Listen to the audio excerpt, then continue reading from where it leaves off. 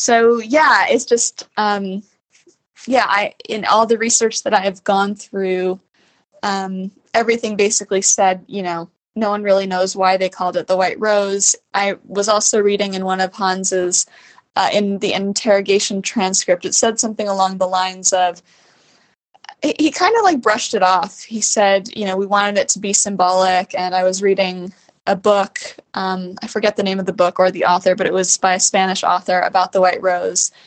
And,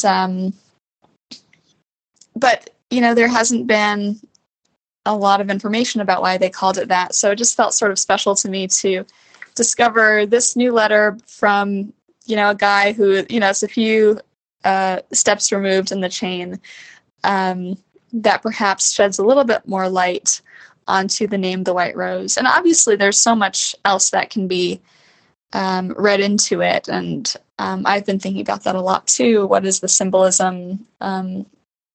How far can this metaphor of the rose be extended? And the truth is pretty far. But I just love how there are so many more clues to discover.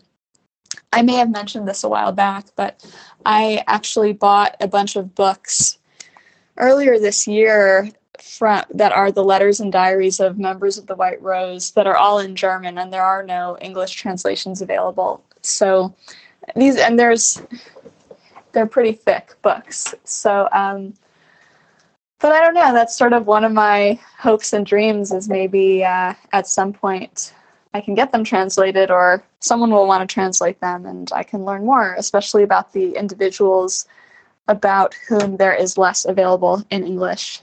So that's what's happening now. I'm also heavily in the midst of editing the music.